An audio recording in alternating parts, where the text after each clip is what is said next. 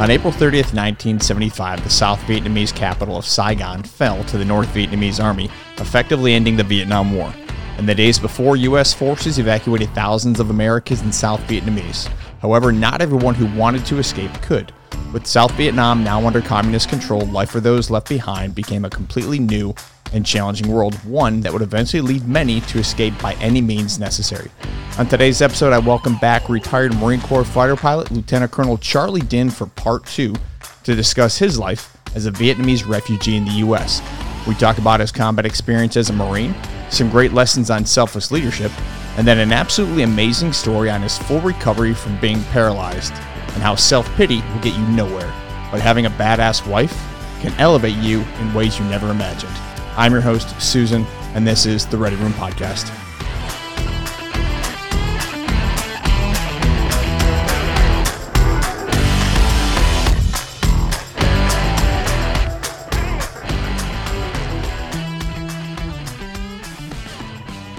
Are you ready, bro?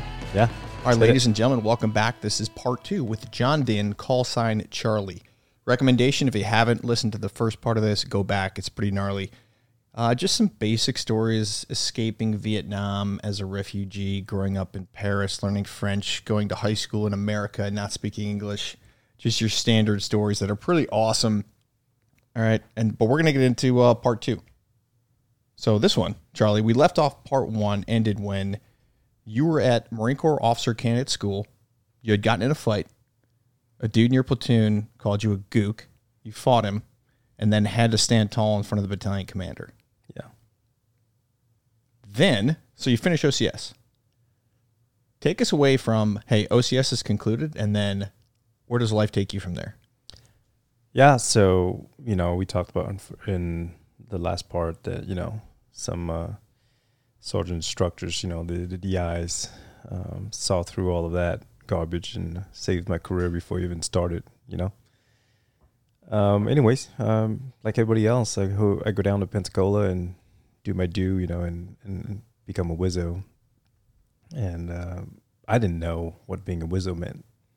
We all watch Top Gun, kind of knew what Goose does. Yeah, so anybody that's listening that doesn't know what a WSO is, Goose is a WSO. Yeah, exactly. There you go. That's the best way of explaining it. Yeah, the two anchor brotherhood, Yeah. And I didn't understand what it was until I started doing it. And about probably halfway through, I'm like, man, this is awesome. I get to fly a jet, get to fly an airplane. And then the novelty kind of wore off when I realized that, man, my job is not really flying an airplane. Because you actually do some flying as part of WSO school, right? Yeah, the first, I can't remember, but the first 10 or 12 flights, you're in the front seat. You're flying. You're flying. The instructors are really there to make sure that you don't kill them and you, but you don't solo. They take you through the flying characteristics, and you're doing all the stick and follow stuff, but you're not really being taught to be a pilot, So then I realized that, hey, they're trying to make us become an aviator, and that's what you do in NFO school. You learn the part of being an aviator, bypassing the entire stick and follow thing, which I think was really hard. Like you can become a pilot and then it'll take you a while to become an aviator, right? Have all that air sense and have the understanding, three-dimensional understanding of where you are in time and space. As a WSO, you learn that in school, right? And then after that, you learn all the employment of the tactics and the weapons and everything else. And then you learn where you fit in that cockpit and how you bring value to that crew. So when you had practiced your radio voice to get rid of your French accent. I'll do it all the time. Had you suitcased your radio voice by this point? It gotten better, but it wasn't, I knew it still wasn't good. It had gotten better. I knew that when I got excited or when things started happening, especially like in BFM and stuff like that, I reverted back to being my old self. I spoke really fast, and nobody could understand me, especially with the accent I had at the time. So I'm like, man, I got to really work hard on that. And that continued all the way into the fleet. Consciously slowing down your language, speech. Your speech. Gotcha. So all right, so we're gonna move through the WSOville school. So you do a first tour as a WSO. You go to combat as a WSO. Yeah. So I went through 101 pretty fast. Okay, so you went through the RAG pretty quick, and then some guys had pulled for you, so you had a good experience at the RAG at 101. Yeah, I mentioned some names earlier, but, Tonto, he was one of my instructors down in VT86. I had gone to cross countries with him and opened my eyes to that world of shenanigans of fighter pilots. And I'm like, good God, absolutely. This is the community I want to be in. This is awesome. Any questions? Yeah. The cross countries I went on was just absurd, like still can't believe I actually survived being a second lieutenant through that. Yeah. And anybody who's flown a fighter knows what I'm talking about. Then he goes to 101 at the same time to do his refresh, and he's going to come back and be a department head. And I still don't have a grasp. I don't really know what all that means. I don't really know what the fleet means. I don't know, once you finish 101, you're going to go to a squadron. I really didn't understand that. Mm-hmm. I kind of thought, hey, yeah, well, you're going to go out there and you're going to go to a fleet squadron and you go where you're told. No questions asked, Yeah. But he finished ahead of me, and we do some cross countries in 101 with guys like Caveman and some other names that, once again, the shenanigans continue. Shenanigans is a trend. Yeah, and I'm like, man, this is a life that I want to be part of, So he gets out to Mach 31 and gives me a call as I'm finishing up. It's like, how fast can you get here? So they call you from Beaufort, South Carolina. These are guys that were going through 101 with you. Yeah. They saw Charlie. They're like, he's a good dude. Let's bring him to our squadron. That's what I gathered, But no, hang on. Isn't there something else going on back in San Diego at the time? Yeah. Something minor? Yeah. My wife is pregnant with our first child. How pregnant? She's like 8.5 months. Okay, she's ready to pickle. She's ready. And at that time, we're getting ready to go part 2 of the war in Iraq, so 2000. This is 2004, 2002, 2003. Oh, 2002, 2003. All right. Yeah, I'm finishing up 2002 and starting 2003, and Mach 31 is going. They're heading forward, and I get a call and say, "Hey, man, how fast can you get here?" And I said, 3 days, 4 days. It's like, well, hurry up, get over here, and we're going to combat. Like, sweet. So I told my wife, I said, honey, don't come with me. Stay here. Stay with your family. And I'm going to go join the squadron. We're going to go to combat. And then when I come back, I'll come and get you. And I packed everything in a 24-foot box truck and eastward I went, drove 3 days straight. Didn't stop, stopped to sleep on the side of the road. Yep. And went into Beaufort and dropped everything in the storage. Didn't even get a house. I was staying in a hotel. Checked in, and next thing you know, we go to the Hornet classroom, and Max CEO's like, 224, you're not going. 533, you're going. Wah wah. Wah wah wah. Yeah. And I think there were only 2 squadrons in Mach 31 at the time that didn't go. It was 122. They were on UDP already with 242, and us.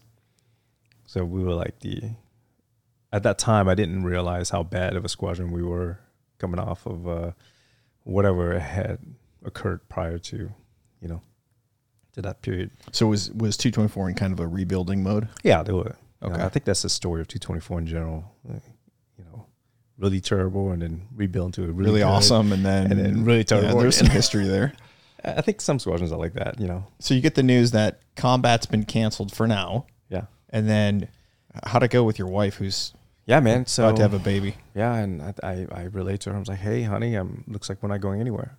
And I was kind of dumb at the time. I didn't look and ask. I didn't, I was the first lieutenant, and I wasn't going to ask anybody, hey, what's next? What's the TEEP? I didn't even understand what a TEEP was, And I said, well, it looks like we're going to be here. We're not going anywhere for a while. So she hopped on a plane and came out to Beaufort with me. I'm scrambling at this point in time. I ran an apartment, 3rd floor, brand new apartment just built, and we're gonna have the baby. So I start flying with the squadron, and I try to get everything set up. And then did they know? Did anybody at the squadron know your wife was about to have a baby? No, no, I didn't tell anybody. Got it. I was the first lieutenant, and my mindset is like, shut up. Just don't ask questions. Be quiet, new guy. Shut up. I remember when I checked in. I think it might have been the WTO or the PTO. Sat me and then the other guy that checked in about the same time with me. Gave us this thing, and I read it. The very first part, really big, bold letters, is ways to be successful on your first fleet tour. And one of the first bullets was, big ears, little mouth. The next bullet was like, you have no stories worth telling. No one cares if your wife is about to have a baby. And then the next thing was like, your opinion matters to nobody. Yep. And when it does, we'll let you know. I know exactly. I've seen this. This document has gone around the Marine Corps. It? Oh, yeah. You know what I'm talking about. Then. I know exactly what you're talking about. I've seen this before. Yeah. Like your funny storyline of there you were in flight school. Yeah. Yeah. Think about it and then never talk about it. Think about it to yourself and then don't say it out loud. Yeah. So anyways. Nice. So you took that to heart. Dude, I took it seriously. I was like, all right, shut up. Don't say anything. And yeah. And then one day I was flying. And then, of course, the Marine Corps sets up, I think CAX was canceled and they set up an exercise for not just the aviators, but the grunts and everybody else. And I think we called it Diamond Plus. I can't remember. But everybody was going to go to Yuma. Mm-hmm. And we were going to operate. The grunts were, I think, at 29 bombs. And we were going to operate as a combined arms exercise. That was my first deployment, my first det, right? And, by that time, Cammy's due any day now. And I'm flying with, I think it's Noser Brown. Yeah, he was, one of the new section lead. And I was flying with him, and it's like, hey, so how's it going? We're just talking as we're, flying. And he's like, is everything all right? You guys settling in well? And you're married? And I'm like, yeah, everything's good. And he goes, any concerns? I'm like, yeah, I hope my wife gives birth while I'm still home before we go on det. He goes, what? So yeah, my wife is due any day now. I just hope I can stay home to see the birth, And he's like, does anybody know that you're about to have a baby and this is your first one? I say, yeah, I think so. I haven't told anybody. And then we didn't say anything else, and we land. He's like, come with me. Let's go to XO's office. It's like, XO, Charlie's about to have a baby. His wife is pregnant. She's about to pickle. Yeah. And they're like, good God. They read me the riot act. So I get off the list of guys that are going to go on a fly off. And, we go in. That was a Monday. We go in to see the doctor for a checkup. And she's like, oh, all right, so you guys are ready to have a baby. Why don't you go home, pack up your stuff, and I'll see you at the hospital tonight. And by Tuesday, we had the baby. What hospital? You guys at Beaufort Memorial? Yeah, Beaufort Memorial. Yeah. Yeah. Not the Naval Hospital. Right. Thank God. But, she had the baby. And at that time, she didn't know anybody. We haven't met anybody. We haven't had a, like the standard, like new guy welcoming and all that. And her mom was not ready to come over to help her out. So we had no family east of the Mississippi, right? So like, all right, well, we just had the baby and we're going to get home and I'm going to det on Friday. So I hop on a plane and go on det. So have the baby on Tuesday. It's gone by She's Friday. got no one there. Oh, yeah. And you bounce on Friday. Oh, yeah, man. And to boot, like we're on the third floor and there's no elevators, And she's a first-time mom, so she's not comfortable leaving her daughter as she's buying the groceries. So every time she went to the grocery store, she would walk up and down the stairs holding the baby in the baby car seat in the left arm and carrying the groceries on the right arm, going up and down.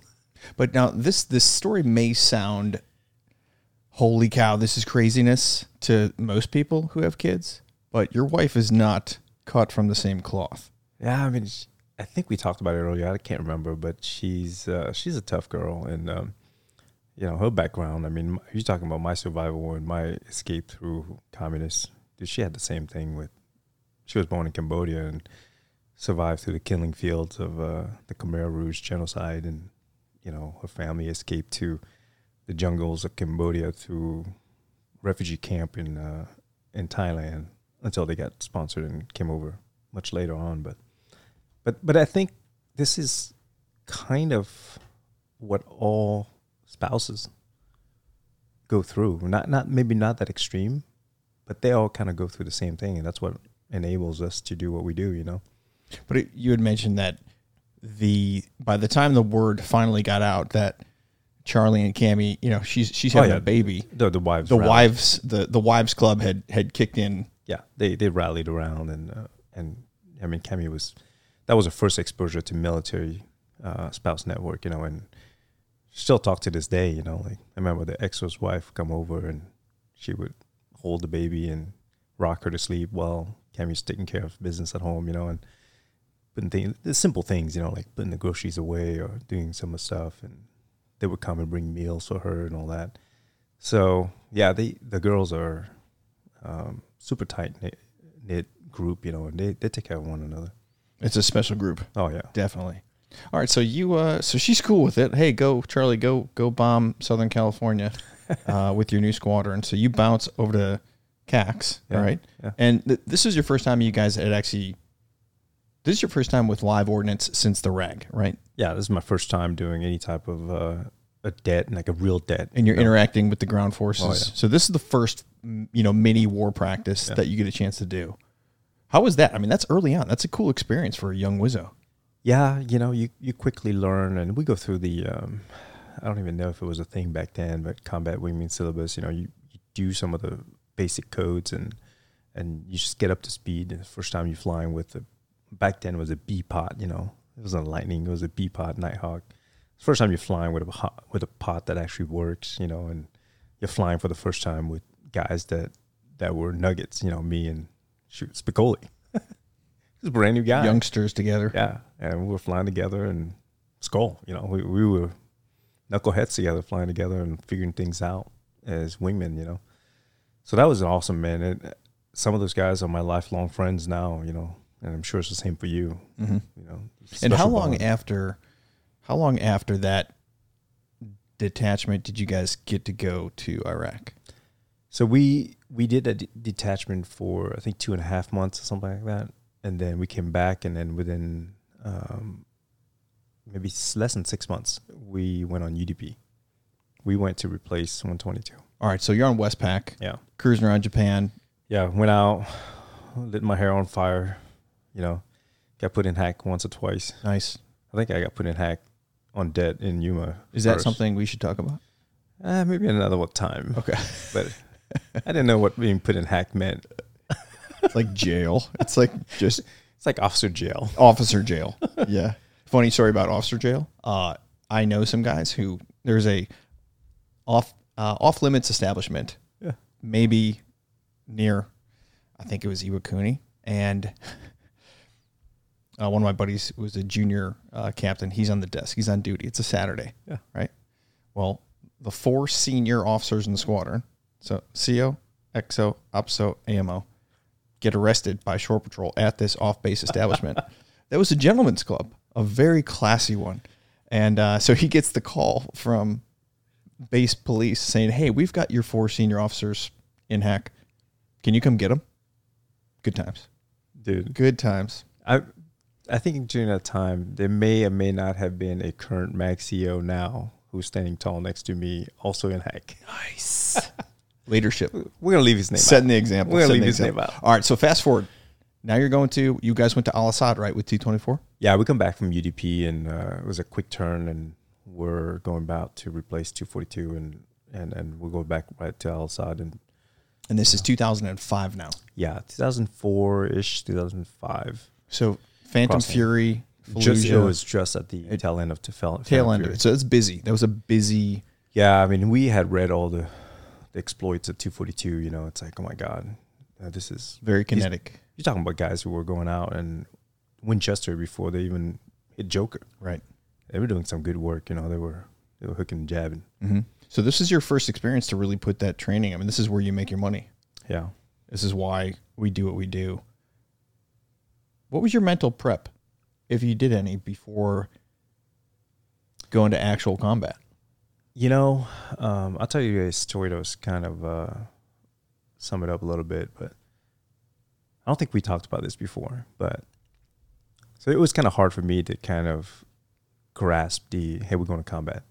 We know we weren't getting, you weren't going to go up there and hold DCA cap and bad gas like they have right now in Ukraine or anything like that, right? But it was still a sense of, hey, you're going to combat in a bad place, right? So I didn't have the heart to tell my mom, that after we had gone through all of that, escaping and all that, and here I am going back to combat in the military. So I don't say anything to her, but I tell my brother and my wife, and I said, hey, you know, once I get over there, get established, then let her know. And so my prep was pretty much making sure that everything was in order at the house. You know, she was good to go with our kids. At that time, actually, we only had one kid. And I go fly, and I come back from one of my flight. And that was also the day I turned 30. Yeah, I turned 30 in theater. And I got this, at the time, there was this new thing where, you know, you could send an email, and then they would transcribe it into a little, like a message, you know, and they would print it out, and it would become a letter, and they'd mail it to you. And we would get that in theater, right? So my mom sent me this letter, and I read it, and it was like, holy shit, this is what it's all about, you know? So I kind of paraphrased it a little bit, but she basically said, you know, it breaks my heart to see that you are going back into a war after everything that we had experienced and fighting and escaping one war to get a better life for ourselves. But I never thought once that we would be able to pay the debt that we owe to America. You know, this is an adoptive country, and the opportunities that we have now is, I never once thought that we would ever be able to repay the debt that we owe to America. But you're paying all of our debts, and for that, I'm pretty proud of what you're doing. And man, that just captured, to me, is like, hey, I love what I was doing, and I have the support, and you know, she understood why I was doing things, and dude, that's badass. Yeah, so that was my mom. So that helped get your head, not that it wasn't right, but that, talk about a little boost of motivation when mom and the family got your back home. Yeah. That helps a dude keep his head right when he's in slightly stressful scenarios. All right, so you're in Whistleville now, man, and you're over Iraq. Do you remember your first 9-line when you guys got the first standby for 9-line? Honestly, when we showed up, it was a tail end of Phantom Fury, and things had quieted down a little bit. So in the beginning, it was kind of quiet. There were a few guys, a few cells that, you know, they somehow, every time they went out, they were dropping, you know, quite a bit. But when I employed was with, I was flying, I think it was Goalie was flight lead. I can't remember the other guys I was flying with, but it was like standard boring, you know, you're hanging out Max E, overhead Baghdad, and just waiting for something to happen. And then most of the time you just went to the tanker, get gas, and then come back and be glad that nothing happened, right? But you know, we got called that we were going to employ and drop some GB-12s and some buildings for extraction for some guys that were doing some stuff on the ground. So it went from Max E to really fast. Yeah, heart rate goes from like 60 beats a minute to 200. We had brief and we had practiced so much that I remember actually on that particular drop, we actually had to execute the primary laser went down, and last minute you call the other guy to laze. And we did it real time. Fumble. And it was like clockwork, man. Nice.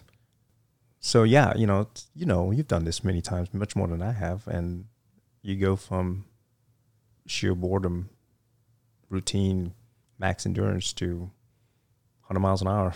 Yeah, dude. Yeah, really quick. It was like, stay cool, sound cool on the radio, sound cool on the radio. Yeah, your heart rate. Yeah, your heart's racing. Freaking a million beats a minute. You're just making sure that you're doing everything correct, that you've put the right code in, and you've got the target capture. You hope that you're doing everything right. Yep.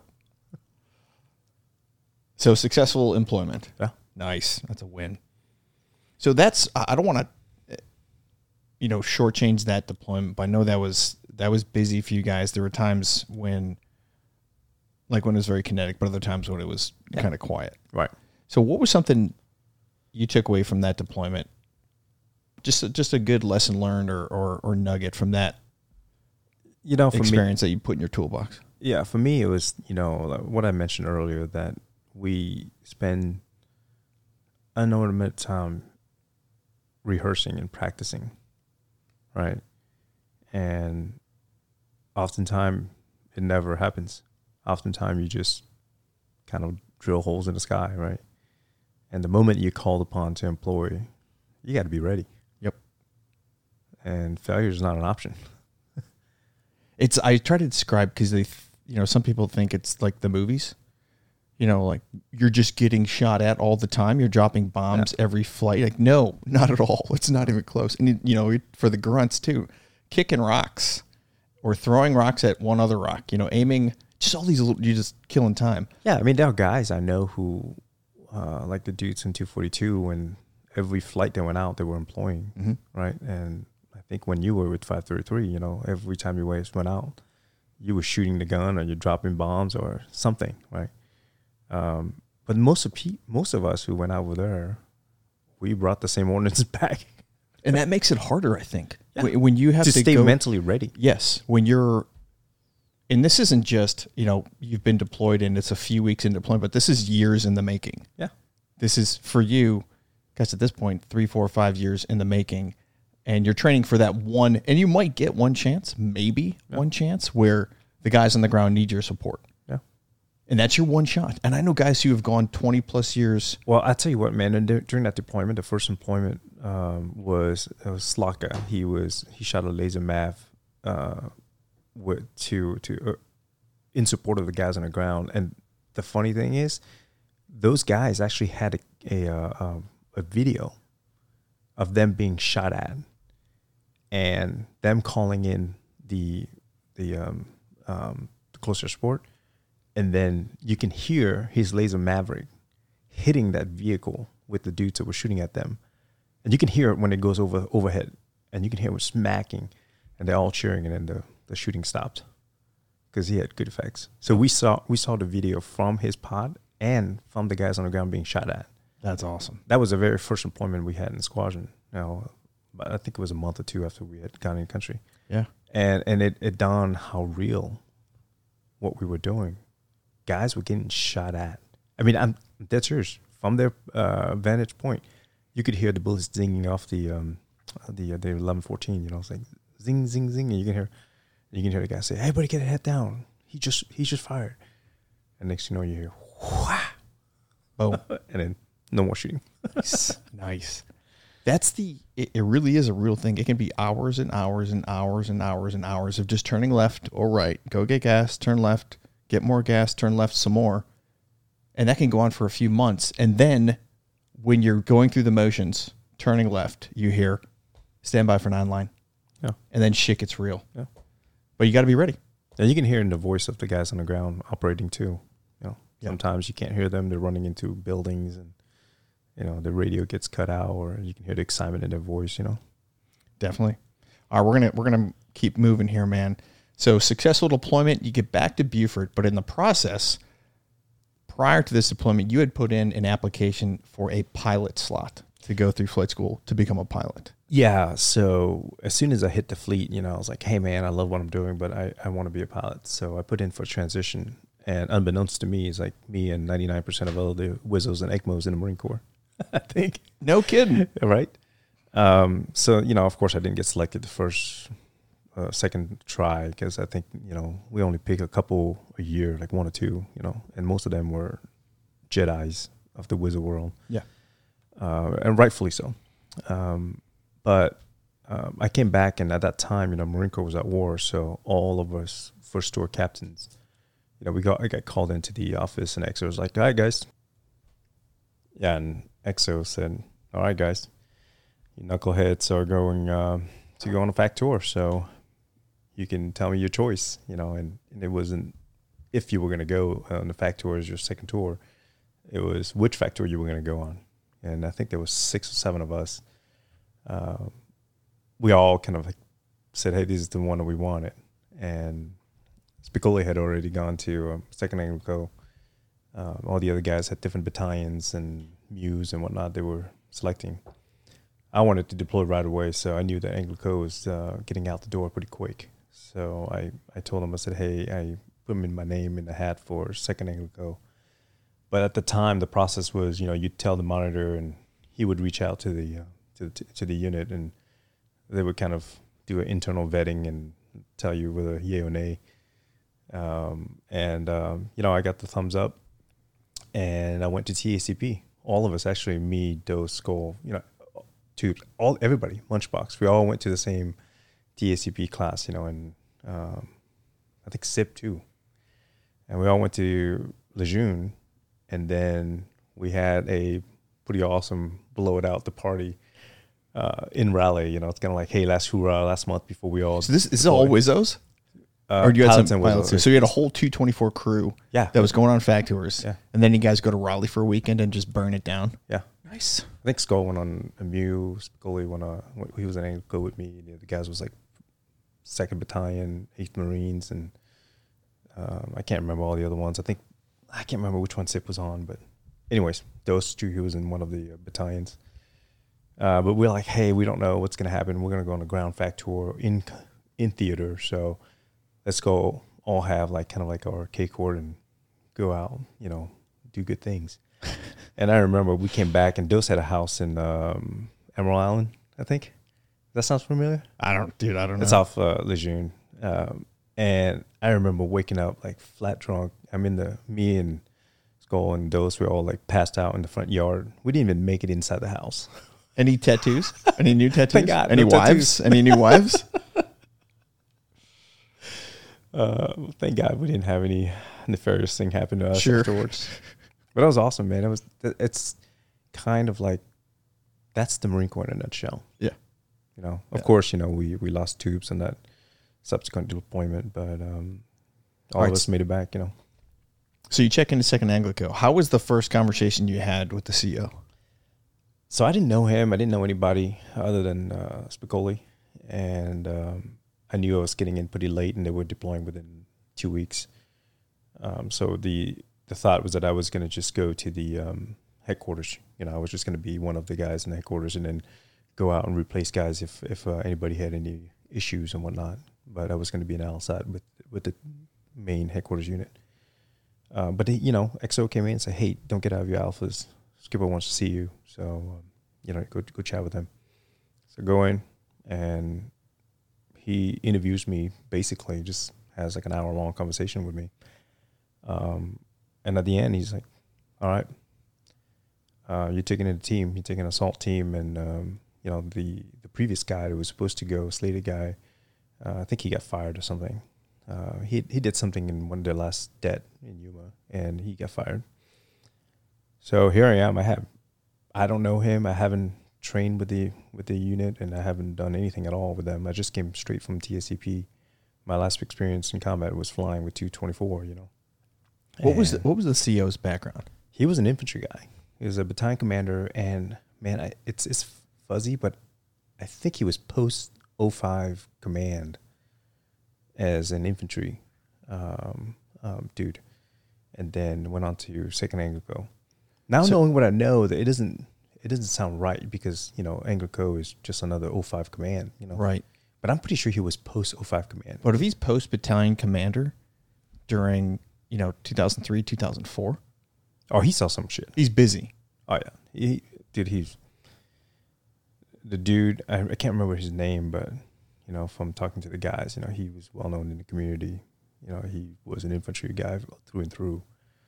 So he had seen the initial push and all that, So there's a little bit of a cultural dynamic and difference from, just being a Hornet guy to a pretty salty infantry, excuse me, to a pretty salty infantry battalion commander. And I know sometimes that first interaction, for buddies of ours that have done fact tours, sometimes it doesn't go so well. Yeah, but I think they have an idea in their mind what they want, for an officer in general. Right. And I think they have the idea of what an aviator is or isn't. Fortunately for me, there are guys like Spicoli and a bunch of other dudes there. Subsequently, in that same time frame of me, a bunch of those guys ended up being 05 and 06 commanders later on. So they were good dudes, whether they were field artillery guys or even 46 guys and the likes, So it was a good bunch, man. So you started off you had a good initial interaction, and for sure, with your battalion commander. Yeah, he basically kind of, from the conversation I remember, was he was feeling me out for my maturity level, as well as how I viewed my job. And I think he wanted to know whether or not I was one of these guys that, hey, this is the aviator who's looking to make his own glory and go down and do stupid stuff and get people in danger, Mm-hmm. And I must have passed the litmus test, because he, within an hour, he's like, hey, you're going to take the team. And I don't know if people know, but at the time, it may be different now, but the way the Anglico is task organized, we are basically your tactical air control party, and a couple of officers. Like my team, we had 3 officers. I had a infantry captain and a field artillery first officer, and then we had 9 enlisted guys, forward observer, comms guy, and machine gunners. And where did you? So Anglico, kind of a unique type unit. You're a little more on your own program than a traditional battalion. 100%. Yeah. So we task organize as a brigade platoon, made up of like 4. Yeah, I think we had 4 or 5 supporting armed liaison teams, assault teams, of the makeup I told you earlier.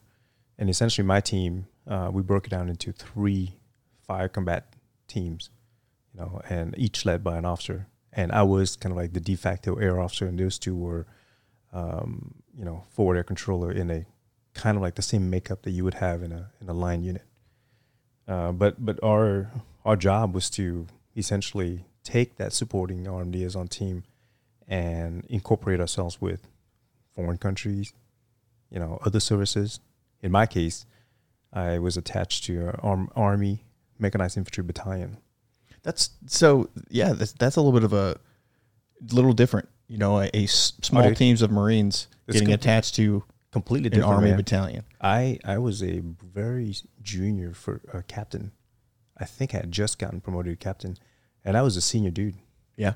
I showed up in Al Assad, and with my team, we picked up our 3 Humvees, our crypto gear, and everything else, and we convoyed down to my AO hit, which is a little bit west of Ramadi, and joined up with that battalion that had that AO, and I was the senior Marine officer in that outfit. There you go, man. And so what were the choices? Because you had 3 teams. Yeah. And you had to split them up. So you took... Yeah. So the way that the AO broke itself out, that battalion that we operated with, they were organized as a combination of companies. I think the Army at the time experimented with expeditionary mindset. So the battalion commander was a light infantry guy, like a 101st guy. And then he had a company of like full up M1A2 tanks with the company commander and the whole shebang. And he had a company of mechanized infantry guys, the Bradley guys, right? And then, his XO was an armor guy. And that's how they deployed together. And that's who I supported, right? So which one of the 3 did you pick? So what I did is I established myself as the air officer, the de facto air officer. So I established my headquarters with the battalion TOC. And then I sent the one of the fire combat team with the tank company across the river. And then the other fire combat teams, I sent them with the Bradley company. And we were geo-dispersed, but we had all the Gucci comm gear and everything that was handed down to us, and I think a lot of it came from the force, kind of like a footprint. Mm-hmm. And we had an awesome comm suite. And I established myself as the guy who was doing all the duties of air officer. Now, mind you, I didn't know any of this crap up until, I had, through TACP school, you kind of learned this, but I didn't have the luxury of going to a line unit, and that was established already, right? You know what I'm talking about? Yeah, right? I gotcha. So I talked to my buddies, and I kind of figured out that this is how we needed to establish our operations. Like, hey, you're getting your air from Marine Air, because we were operating under the RCT-5 at the time. And I quickly learned the battle rhythm, how you get air, how do you source air, who had, when purple air was available, how do you, control it, and what you had available. And then, but that also because of the fact that I had some very, very experienced guy, the infantry captain I had and the field artillery guy I had. Man, these guys they were junior to me in rank by very little, but way more versed than I was in combat. They had been in combat many, many times, including one of them was in an initial push. You know? So you got a good roster. Oh, dude. You got a good roster there. Oh, yeah. Even the enlisted guys that were on the second or third combat deployment. So, I mean, that's an all-star team. Yeah, for sure. Now, you had mentioned yesterday when we were talking that everyone in your team was trained and fluent in calling in a close air support 9 line? Yeah, so that's something that I took from my experience having flown overhead, you know, and I was adamant, especially at the time I was a Fat K within the squadron, right? So I wanted to make sure that if any one of us went down, right, the officers, that anybody else within the team could pick up the radio and give a rudimentary 9 line. It'd be functional. But no, you're talking Casevac 9 line. Well, yes, both. So everyone was fluent in calling in a close air support 9 line, putting a bomb on a target from an airplane. I would say that we trained them to be very fluent in calling in a medevac, and they were functionally capable of completing a 9 line with anybody who was flying and was fluent in CAS. Got it. Right. So if you, Susan, was talking to this Lance Corporal who was calling in because I was, you know, I hit the dirt, you would be able to pull enough information and determine whether or not the situation warranted or did not warrant the air support, and then pull enough information from them to execute that, you know, that employment without, you know, the worst case scenario hitting the good guys, right? Was there a scenario that actually popped up where you know, maybe your comms went down or something, maybe you or the RDO or where one of the junior Marines had to call in either a CAS 9 line or a Casevac 9 line? No, not quite in the sense that, you know, one of us went down and the comms guy or the forward observer had to call in a 9 line. But there were times when, because of the way that we were operating, we didn't have, you know, the ability to reach for a medevac, and the only way we could do is via relay. And I remember there was one time when my sergeant was up the hill on the SATCOM making a call for, you know, purple air so that we can get a medevac going, because we were way out down in Casaba, you know. So yeah, they were comfortable. We did that a lot in the short time I had before we went infantry, and we were basically doing a lot of hip pocket class. We talked yesterday, you know, like, you know, you always hear back then the grunts talking about, yeah, we're going to swing with the wing, you know, guys don't do shit. We're going to play volleyball all day. Yeah.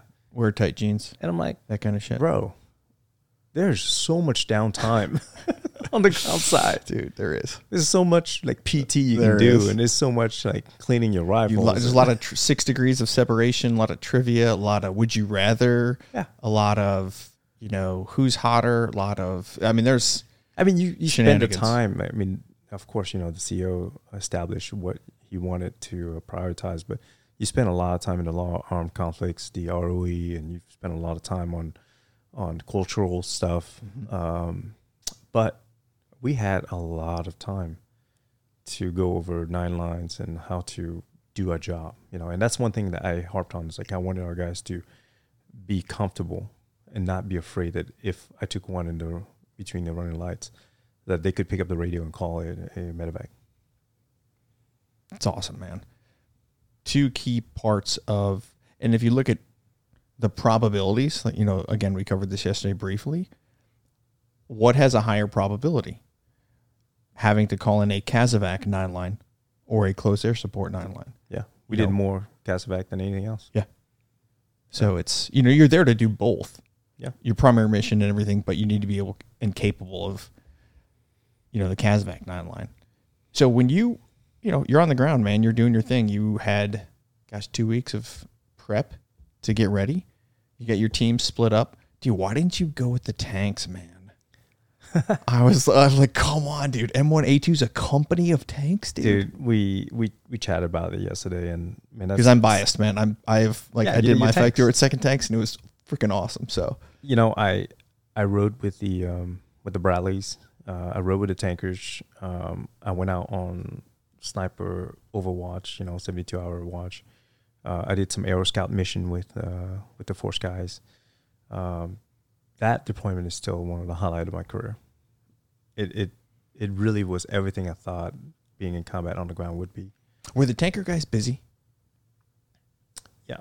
Okay. You'd be surprised how much similarities they have to us in terms of how they employ. Oh yeah. Maintenance phase. Yep.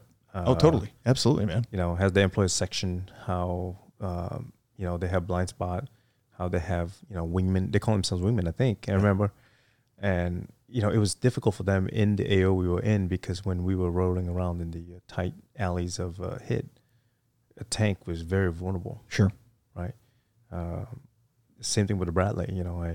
I went on patrols with the Bradleys, and I went on patrols with the M2s, and we had our 1114s with the 50 cal on top.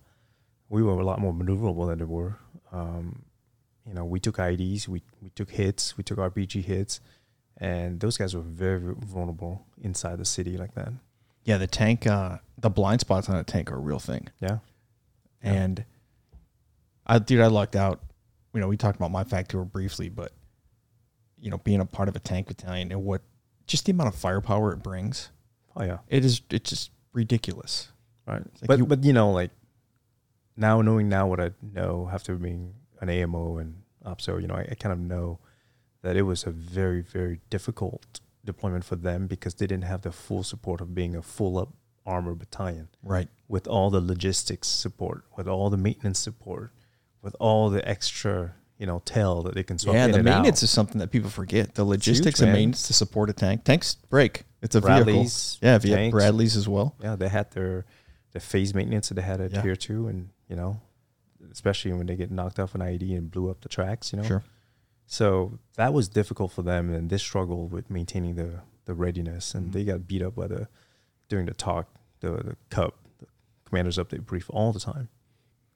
All right, so without getting into too much maintenance stuff, you got a chance to call in close air support from the ground. And so now you've gone from the air perspective as a WSO, getting to see things, from the God's eye view, from our view, to now you're on the ground. Yeah. And it's a very different perspective. Yeah, the employment I had, I called in, and it ended up being a Type 2, but Type 2 only because of the fact that I didn't have direct sight of the target. So is this your first 9-line? Yeah. And who was the attacking platform? It was the Harriers. Awesome dudes. True professionals, man. And I love working with the Nightmares.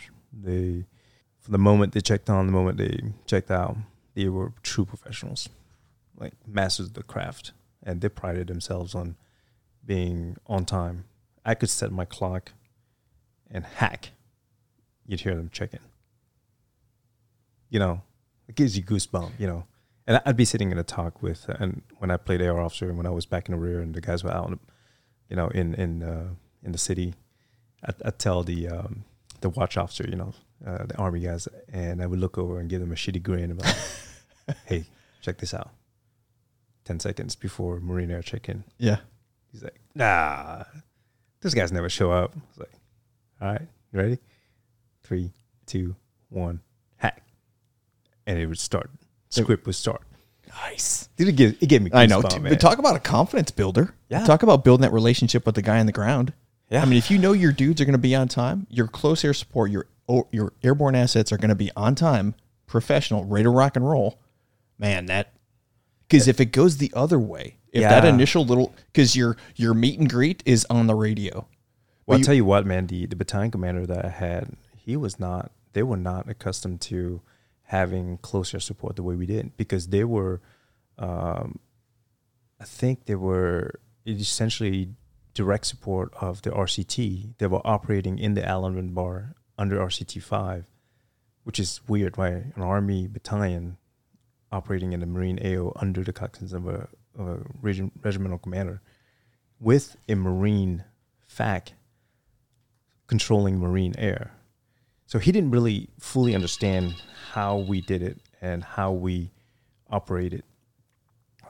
And so in the beginning, it was a little dance of like, I see what you're trying to brief me, and I see how you're trying to employ, but I don't really understand it. And I don't really trust it, even something as simple as like me trying to convince them that, we needed to have the Singor's frequencies that they operated on so that we can, if needed, pass the comms from the attacking platform directly to the guys sitting in the Bradley fighting vehicle. So those little steps of showing them how professional Marine Air was.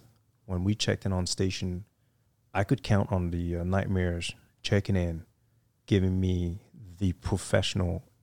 Every single check-in was the same.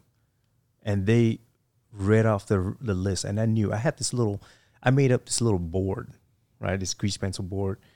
And whenever they checked in, I would just fill in the blanks on what they had by exception. I knew what they were bringing in and what they had and what worked and didn't work. Mm-hmm.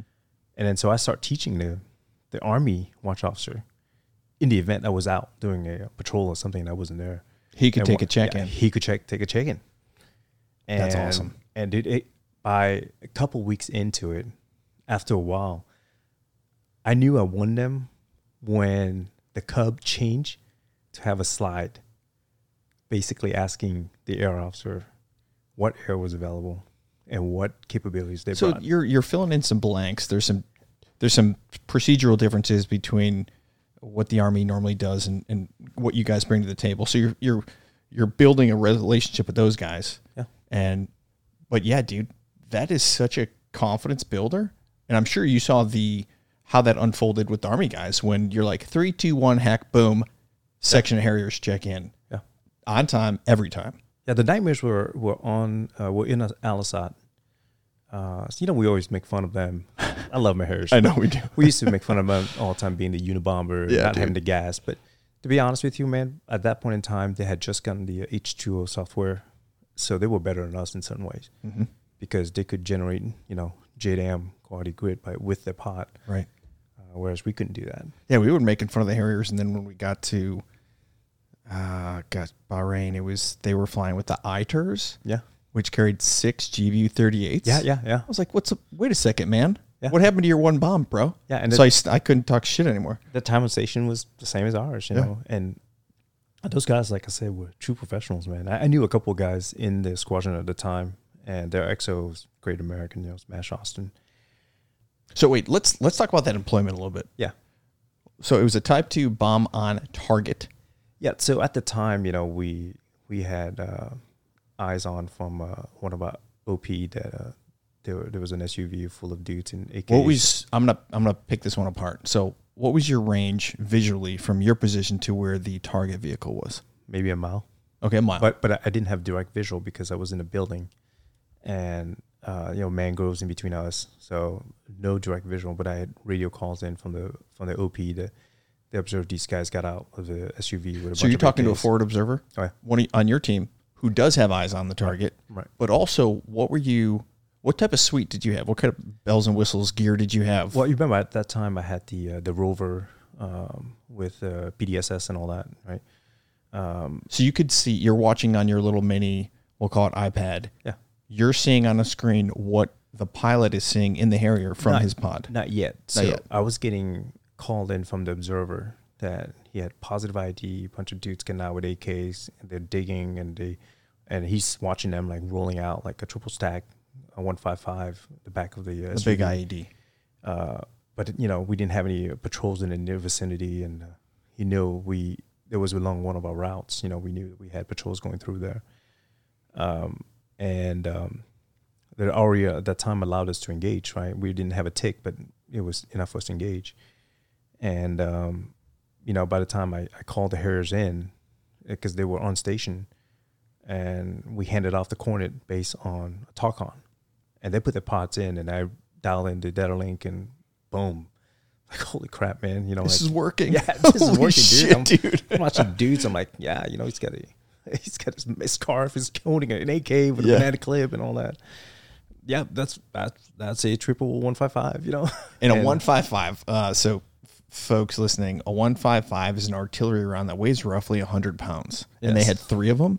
That was the MO. They had a couple that would band it together and dig a hole and So you're looking at a 300-pound improvised explosive device. Right.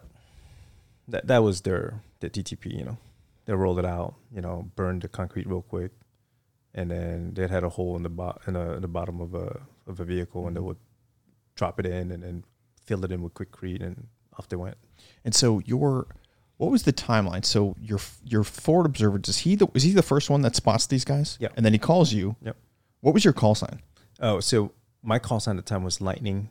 I can't remember the number now, but Lightning 7 something. Okay. But everybody who checked in, I was like, yep, this is Lightning, blah, blah. And they were like, hey, Charlie, what's going on? Nice. They all knew me about That's Charlie. good shit. All right, so you're Lightning. Let's go with Lightning 11, yeah. so I can remember that. Lightning 11. So he calls you and says, hey, I'm watching these dudes place an IED. Yeah. Are the Harriers on station right now already? Yeah. All right, they're on station. At that point, you start generating the 9 line? Yeah. And, and it was kind of a bastardized 9 line at that point in time. I just quickly give them a talk on to get their pots on, and sure as shit, they get their pot on, and it's like, boom. And at that point behind the scenes, while I'm watching it, I have positive ID now, right? So I quickly give him like a game plan. I can't remember exactly the details, but it's like, hey, dude, we're going to go laser MAV, followed up with GBU 38, because generate your coordinates now, right? Because once you hit the laser MAV, it's going to have smoke and debris and shit, and you may not be able to see, but you can employ right after. So you had your choices were GBU 38, a GPS guided 500-pound bomb, or a LMAV, a laser guided air to ground missile. Yeah. Onto a vehicle, and a bunch of dudes was hanging around like providing security, right? So, and I'm paraphrasing this, but we quickly behind the scene, the first thing I'm doing is I'm getting authorization from the battalion commander to employ, right? Because at the end of the day, that's still his AO, and I work for him. I have certain authority, but this is not something you're going to do and then, oh, hey, battalion commander, this is what happened. It's not a tick. So while the 9 line's going on, you get the green light. Yeah, I'm with the watch officer. We dial up the BC, and XO was staying watch at that point in time, and he had to follow everything along. And he's like, "Yep." We checked in, and I'm talking on Merc chat with higher, to ensure that everybody, the airspace was clear and everything was good to go. At the same time, I'm talking to the watch officer to get a update on the position of the friendlies. I kind of knew, but I wanted to make sure, right? So he's updating all the patrols and all the OP and everything else. And the last thing we needed to do was making sure that, we expanded out to make sure that we weren't going to have any collateral damage from civilians or anybody else nearby. But those guys, the locals, once they saw that, they knew something was about to go down anyway, so they hightailed out of there. So we had everything suitcase. I knew which direction I needed to bring their Harriers in. Just to make sure that the laser MAF, if it goes stupid, it doesn't go towards any direction we didn't want it to go, So then I ran up to the top of the roof with my rover, right? And I had a cable long enough that could reach out to the second floor. And I quickly gained visual of the Harriers circling overhead. And I kind of quickly determined that the final attack heading I'm giving them is going to keep them clear of all the stuff we wanted to make sure. And then 9 line goes, and next thing you know, they push. I get visual. The guy's in the dive. I see him, and I'm like, okay, here we go. Cleared hot. And I'm watching the missile come off. It's pretty surreal, man. Yeah? Yeah. And I watch the missile come off, and then once it goes out of my sight, I see it, impact on the rover. And, that was it. Good hits. Yeah. Good hits. Smashed them. And to tell you how professional the Harrier guys were, man. So we followed it up, and something happened, on the circle around. As he was the lasing platform, right? And as he circled around, he's like, "Hey, my JDAM is, I think something happened to the GPS or whatever, and it wasn't the fidelity we needed to be to employ." So I said, "No worries, you got the guns, right?" And same final attack heading. Here we go.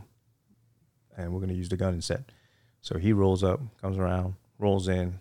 I can tally. And I'm watching from the other guy's pot. It's like, yep, same spot. cleared hot, gun jams.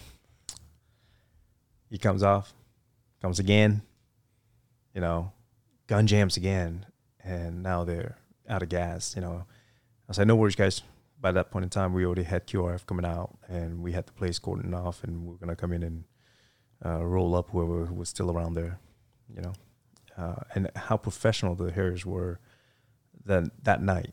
Their XO and their PTO both emailed me, and they said they're going to drive out. They're going to convoy out in the next possible time and tell me and explain and apologize. They were apologizing to me as to why they couldn't deliver, how unprofessional it was of them, and how, they were embarrassed and all that. And I said, guys, that was an awesome employment. Like, come on, I'm an aviator too. I know shit happens, and I know that it wasn't because of switch big or, I have faith in you guys, and I know it wasn't the fact that you, of course, the Army guys kind of gave me some ribbings about it. Sure. But I'm like, hey, how many times your tank misfire? But they all knew, and we knew it wasn't because they didn't do what they were supposed to do. It's just a mechanical issue. So, but that's how professional they were. But right? I think it also goes back to the initial rapport they have established with you.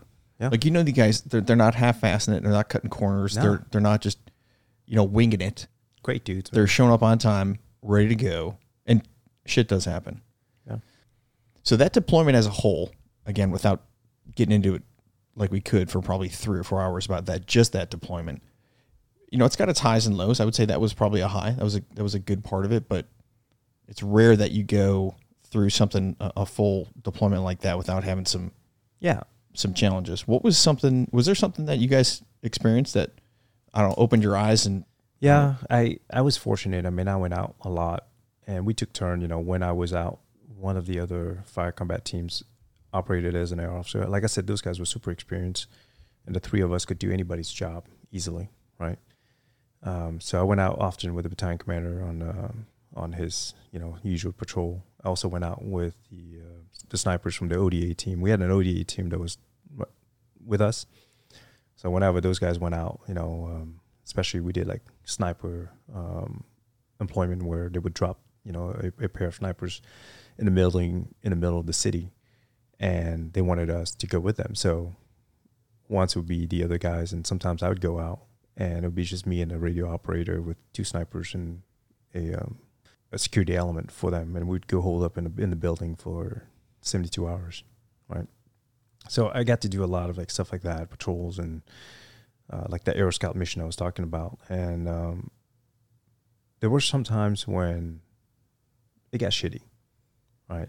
I think one of them was when one of the contractor kicked the door down to get an HVT, and first thing they do is throw in a flashbang.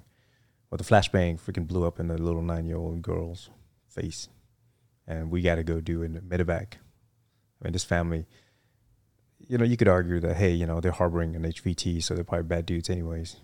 But HVT wasn't there. It was bad intel. And what we're left to do is call a medevac and hope that little girl will survive. And you're a parent, and you're looking at this little kid, and mom and dad are hysterical, crying, and it sucks, But that's the ugliness of war. So that sucked. Other times when we had to go pick up body parts from our guys that got blown up by an IED. I remember that happened one time when we were out there with we had a section of EOD guys with us. At first, during my time, it was a Marine EOD team, and then they got replaced by a Navy EOD team. But every time I'd go out, the EOD team would roll out with me, and it was a gunny. And his replacement, they came out, and the guy was about to retire. I think if I remember correctly, he was a senior chief about to retire and got blown up into little bits and pieces. And so, we went out and picked up his body parts for the rest of the day. But that sucked, And then you got to cage your brain because you got to do it again tomorrow. Yeah. It's part of the game. Oh. How'd you get your head right after something like that? In the beginning, I I don't know if gung ho is the word for it, but I was kind of hyped up about going to combat and all that. Did about halfway through, man, I just wanted to make sure that we did our job, that we provided support to the grunts whenever they went out. And above all, I wanted to make sure that all my guys came home. So that became kind of like the priority, like making sure that we're professional, we do everything we need to do, but don't expose ourselves to unnecessary risk. So the realities of war, your vision on it, your perspective on it kind of evolved throughout? Oh, for sure. All right. And I think anybody who say otherwise is lying to some degree. Right. I don't think most people go out and their idea is to go out and score as many kills or drops or employments. Like, nobody gives a shit, man. Nobody cares how many employments you've had or none. But tell you what, man, people would care if you leave somebody on the battlefield, Very true. Very true. All right, man. So that deployment ends. You get home. Now, you had pushed going to flight school back. Oh, yeah. So I had selected. You got selected to go to flight school to be a pilot. Prior to going to my factor. And you told the monitor, hey, man, hold on my flight school slot. I asked him. I said, hey, I really want to go on this factor because I want to be a pilot above everything else. But Marine Corps is at war, man. I felt like that was my duty. That's something I needed to do. If that was the last thing that I would do, in the Marine Corps. And he's like, dude, you can't waste any time. You got to go to flight school. The clock is working against you. And I was like, dude, my career might be over after one tour as a pilot, but I don't care.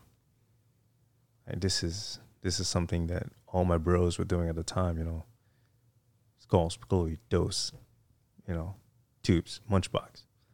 I mean, I named all of my first tour guys, and every one of them were on a combat factor, and I'd feel, I don't know, I would feel weird if I was going to flight school instead. Yeah, while your bros are in the shit. Yeah. Yeah, totally, man. So I agree, dude. I think that's, if as cool as it was flying Hornets, and everything, dude, I look back at, if I can go back to second tanks and let's say finish a career with the tank battalion, I'm in, man. Yeah. Like, so that's a unique thing that I think, maybe it's just the Marine Corps. Maybe we've got. Well, dude, just to finish that part out. So it's an 18-month thing, before they can send somebody else to replace me. Yeah. And he tells me, he's like, dude, it's going to push you back a significant amount of time for flight school, And so they defer me. And I get back from this deployment. And this is the third time I'm talking to the skipper, right? The colonel. And he's like, hey, Charlie, I heard you got accepted for the transition. You're going to go be a pilot. Like, oh, yeah, sure, it's awesome, but I'm with you for another 8 months or a year because there's no replacement until then. He goes, bullshit. You're wasting your time here. You need to go to flight school. You did some good work, so you need to go to flight school and come back and do some good work. He reached over and calls the XO and say, call the monitor, tell him to cut his orders. 10 days later, I got my orders. 10 days from coming back. Then we came back and we got a week of leave or 2 weeks of leave, whatever. And 10 days later, I had orders. I was blown away. I was going down to Corpus Christi. That is rock star leadership. Yeah, man. Because he wasn't going to get anybody to replace me for 8 months, a year, or whatever, that next cycle. That is rock star leadership. Yeah. That's badass. And that put me back on timeline. So now I'm like, hey, I'm still fairly junior as a captain. Did that make you want to stay there? Oh, dude. We talked before, that deployment, I slept for 6 months in a Iraqi old barracks, 3 feet away from a lance corporal, and above me was the corporal, and then above that kid next to me was the sergeant. For 6 months, dude, there was 4 of us, a couple feet away from each other. I love those guys. Dude, we're just gonna let it ride. Yeah, we'll let Frick. What's his name? Teddy just chirping in the background. 15 we're pounds gonna let of it go. 15 pounds of terror. 15 pounds of terror. Just scaring the neighbors. All right. Teddy! Teddy! You can edit this out, right? No, we're leaving this. I don't care. He's awesome. But so that was, having your battalion commander go to bat for you. That would make, for me at least, if I was in your shoes, that would make me want to stay. Man, I'd be like, Skipper, I want to stay here. This is the best. Dude, I loved it. I had a blast. But the reality came into that I knew I needed to get back and move on to the next piece, So it was good, dude. It was like, thanks, Skipper. Here's my fit rep. See ya. So overall, your factor experience was awesome. Dude, it was more than I can imagine. And I was renewed, man. I was ready to. I was a lifer at that point in time. Batteries were charged. Yeah, went back to flight school, and dude, going back to flight school as a captain, 2 combat tours, 1 on the ground, 1 flying, did not suck. That's such a. Did your factor make you a better pilot? Oh, for sure. It gave you perspective as to why we were Marine aviators. Yes. So Powder, a bro of ours, Yeah. Powder Cascanimi, he did his factor with, I want to say 2.6 or 2.8, but it was cool. So he came back to the checkerboards, and we were talking factor stuff and everything, and he was explaining how he got better as a pilot after his factor. And he was like, Susan, we are in the customer service industry. As cool as we are flying Hornets, rah, rah, rah, we are support. We are supporting assets. He's right on the money, man. The customers, the main effort, the guys who we are there to support are the guys on the ground. Yeah. And I was like, you're spot on, man. And after second tanks, you got to see that from a different angle. And I was like, I get it now. Yeah. So, all right, man, we're going to fast forward. So you go through flight school, you become a Hornet pilot, you get to fly Hornets. That's all great. Do some fighter pilot stuff. But we're going to fast forward to the last part of this discussion, which things take a bit of a curveball. Yeah. In Charlieville. Yeah. 2018, you decide to go mountain biking. Oh, man. Well, the reason why is because, I'd done well as a pilot. I'd done all my department heads and got promoted. I'm waiting on essentially to see if I get picked up for command or not, and the Marine Corps required somebody to go represent, I think 3 MEF on a promotion board. And the description, which I found it comical, had to be a fixed wing minority aviator, because, we had to fit a certain amount of, this is all Title 10 stuff. The board had a makeup of X amount from X amount of fields, and it had to be X amount for diversity purposes and everything else. And then they ran the database, and at the time there were like 3 or 4 of us. One was a CO, the other one was me as the OPSO, and then another dude was somewhere else. And of course, it was like rock, paper, rank, and rock, paper, rank. I like that. I'm stealing that, dude. Rock, paper, rank. I like that. And of course, I had the shorthand, so yeah, I went out to be a promotion board member, and Memorial Day 2018, I'm out mountain biking, and I've been an avid mountain biker at the time. Where? Avid were you cyclist. mountain biking? West Virginia. West Virginia. All right. Snowshoe Mountain. Snowshoe Mountain. And this is like full battle gear, full face helmet. You take the ski lift up the mountain with your bike, and then so you're ski lifting. You're riding down the off-season ski slopes. Oh yeah, these are like double black, triple black diamonds. Massive jumps, drops, wall rides, like on 8-inch travel bikes, Sounds like a great idea. I didn't do this cavalierly. I had been an avid mountain biker. I had been an avid cyclist and fairly fit at the time. So you don't go from the bunny slope to the black diamond? No. I had been doing this for a while. I'd done that in, Mammoth and a bunch of other mountains, this is not my first time. And anyways, long story short, one of the last ride of the day, I come down and finished a hard part of the ride, and I'm riding out and didn't pay attention. And next thing you know, I hit a root, went over the handlebars, and then it went dark really quick. And I remember just waking up, like, oh man, that was a hard hit. And I'm sitting there going, shit, it hurts, but all right, time to get up. And I'm laying on the ground and I'm looking at my arms and nothing's moving. Like, all right, dude, get up. Like, nothing's moving. And then quickly followed by, shit, I can't breathe. And quickly followed by panic. I'm like, oh, fuck, I can't breathe. And then, you know, my buddy who was in front of me, he had heard all the commotion. So he comes back and he had a GoPro camera on his helmet. He's like, hey, John, you okay? And then I watched the video later on, and the only thing I said was, I can't breathe, you know? And then you can see in the video, my eyes roll in the back of my head, and then I stop breathing. Like, out. And my buddy was about to rip my helmet off of my head to do CPR, you know? He's like, oh, shit. And right at that moment, when he was about to do that, you can hear on the audio, somebody said, don't touch him, I'm a physician. And then the video kind of rolls off because she knocks him out, right?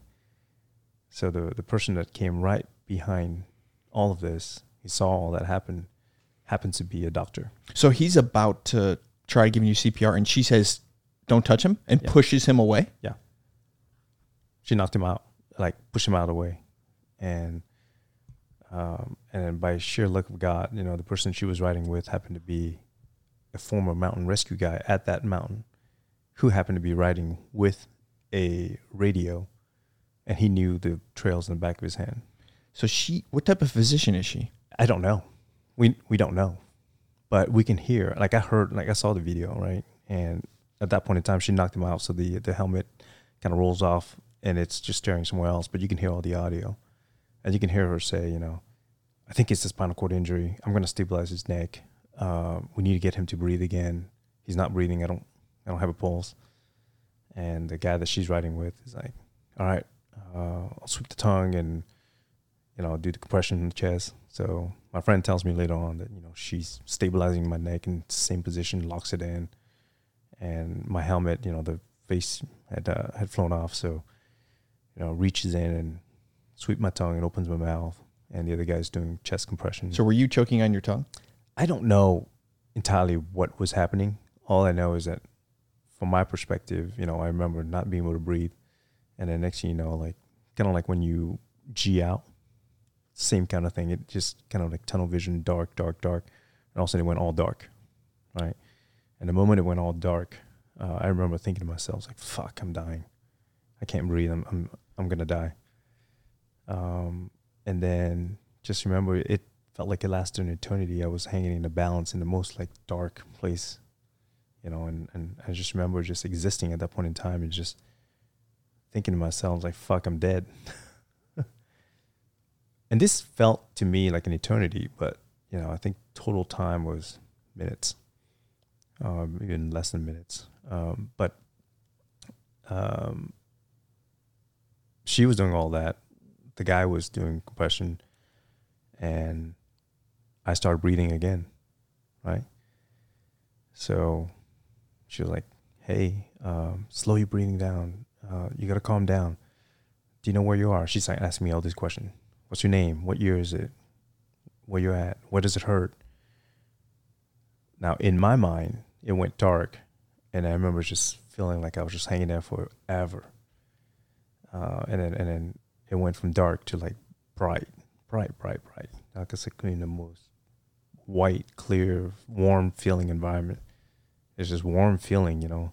It's not like I'm seeing myself, but I'm kind of like aware that I am there, you know. And I just remember thinking like, man, I'm not ready yet. You know, my family still needs me. And then next thing you know, I start to like pick up motions, and next thing you know, I'm starting to see things in the peripheral vision. And then the sound, man, I just distinctively remember it sounded like something from far away just came, and all of a sudden it's like a loud pitch. And I couldn't make out what it was, but I could hear like muffled voice, you know. And then I saw a shape of somebody hovering over me, and then next thing you know, at that moment, you know, all the pain, all the anxiety, all the fear, everything came back. And you could hear that too, because it was quiet, and on the audio you could hear me start screaming. Like, just my friend was like, dude, it was every time somebody touched you, you would scream. I was like, yeah. Oh, I felt the pain, you know. But then at that point, she was the one who told me, it's like, hey, you need to calm down and slow your breathing down. You're going to go into shock, you know. And she was asking me all those, and I was like, yeah, I can't move anything, you know. And I got her to say, I think he has a spinal cord injury. And then, like I said, her partner got on the radio, called in the medevac, called in the ambulance. Weather was so bad they couldn't fly the helicopter in, so they got this special like gator that came up with like a special gurney that basically they inflated it and locked my body in position, put me in a gurney, rode it down to the base of the trail on the mountain, and then put me in the ambulance, drove me down to the helipad. Then the helicopter, they loaded me in the helicopter and flew me to the ICU, and they were heading to Charlottesville. But the weather was so bad they had to divert to Roanoke. So far, you don't know how bad it is. You just know you're trying to move your arms and legs. You can't feel anything. Nothing's moving. Yeah. A physician and a rescue guy find you right before your buddy is about to move you. It's true statement, man. And he's got a radio on him. Yeah. And she's a physician. Jeez, dude, this is luck on a next level. Remember we said in the first part? I know, man. I thought I was my lucky. life is like, dude, I think you might have me beat. You're not even Irish. I don't know how that happens, man. But well, so all right. So what do you know? What's and then they bring a gator up, an inflatable gurney. So it literally just does it kind of squeeze you so you can't move. Yeah, I don't feel anything, but that's what I was told. You know, I remember I'm laying on my back. I can't. Do you remember the ride down the mountain, the rest of the ride, and then the helicopter and everything? All I saw was trees and sky, and somebody asking me questions about, you know, who I was and where I was and stuff like that, and what I was doing, and if I had anybody there with me. And then when I got to the hospital, they were taking my vitals, and, you know, they took me to initial clinic, and the clinic was like, we need to get him to a level 1 trauma center and get the helicopter in here. And then he came back. He's like, hey, buddy, you're in good hands. We're going to do everything we can to save your life. Who said that? The doctor that initially, you know, saw me at the very first, before they loaded me onto the airplane, onto the helicopter. I didn't know this, but I had a hangman's fracture. So basically, I broke my C2 vertebrae in half. And at the break was very close to the femoral artery. And then I broke my C3, T3, T4, and I partially ruptured my spinal cord. Okay, hang on. All right, so I don't speak doctor, but a hangman's break? Hangman's fracture is what happens when you hung. Hanging somebody and their neck breaks. Christopher Reeves. That's what happened to him. That's exactly what happened to me. All right. And if you look it up, like, it's a 99% fatal accident. All right. And then you said the femoral artery? Or are you talking about one of your carotid arteries? Like yeah, right. I'm sorry. I said the wrong thing. Okay. Because I was going to say, like, damn, you broke your leg too or something? All right, so you have a broken neck? Yeah. A broken spine? Yeah. Partially torn spinal cord. And what makes it fatal? So when you get hung and your C1 and C2 breaks, it collapses, and then it basically crushes your, you know, pharynx, your windpipe. Yeah, your windpipe. So you suffocate. And you suffocate. And then on top of that, you know, if your spinal cord is ruptured, then that's how you completely paralyzed. You know? So when you weren't breathing on the ground, was it? Do you know what was causing you to suffocate or to be suffocating? I think it was a combination of that, you know, the thing dislodging, and also because of the position I was in, right? Doctors later on told me that, you know, I was lucky that doctor did what she did. She had your buddy rip the helmet off and tilt your head back, you'd be gone. Like, you'd die automatically. So, luck, right? Dude. Better be lucky than good. Yeah, no shit. All right, man. So you're at the hospital. You get to ride in a helicopter. Doctor says, don't worry, buddy. You're in good hands. We're going to do our best to save your life. Yeah. And you started in Roanoke? Yeah. That's where you initially started. Where did they fly you to? So I'm in the ICU in Roanoke. And I remember this, man. I'd be in ICU, and then my buddy, he's a Marine too, by the way. He comes up and then he puts that Facebook post out, and then all my friends, like everybody who is friends with me on Facebook, are like, holy shit, And funniest thing, man, the head nurse for the ICU, she comes in, she goes, "You must be a really popular guy. Our phone is ringing off the hook. And there's all these Marines asking about you. So here's the deal. You tell me I'm going to give you 3 people, and we're going to let them have this number. Everybody else, we're taking this number down because we need to have the lines open." Oh, shit. And literally basically said, you're killing our lines. Like my bros and the Marines, everybody was just, that's cool, outpouring of support and love, and then some came and visited me, which was awesome. But it was so precarious that they didn't want to do surgery because they said the chance. I think the head neurosurgeon told me, it's like, hey, the chance of you not making through the surgery is higher than.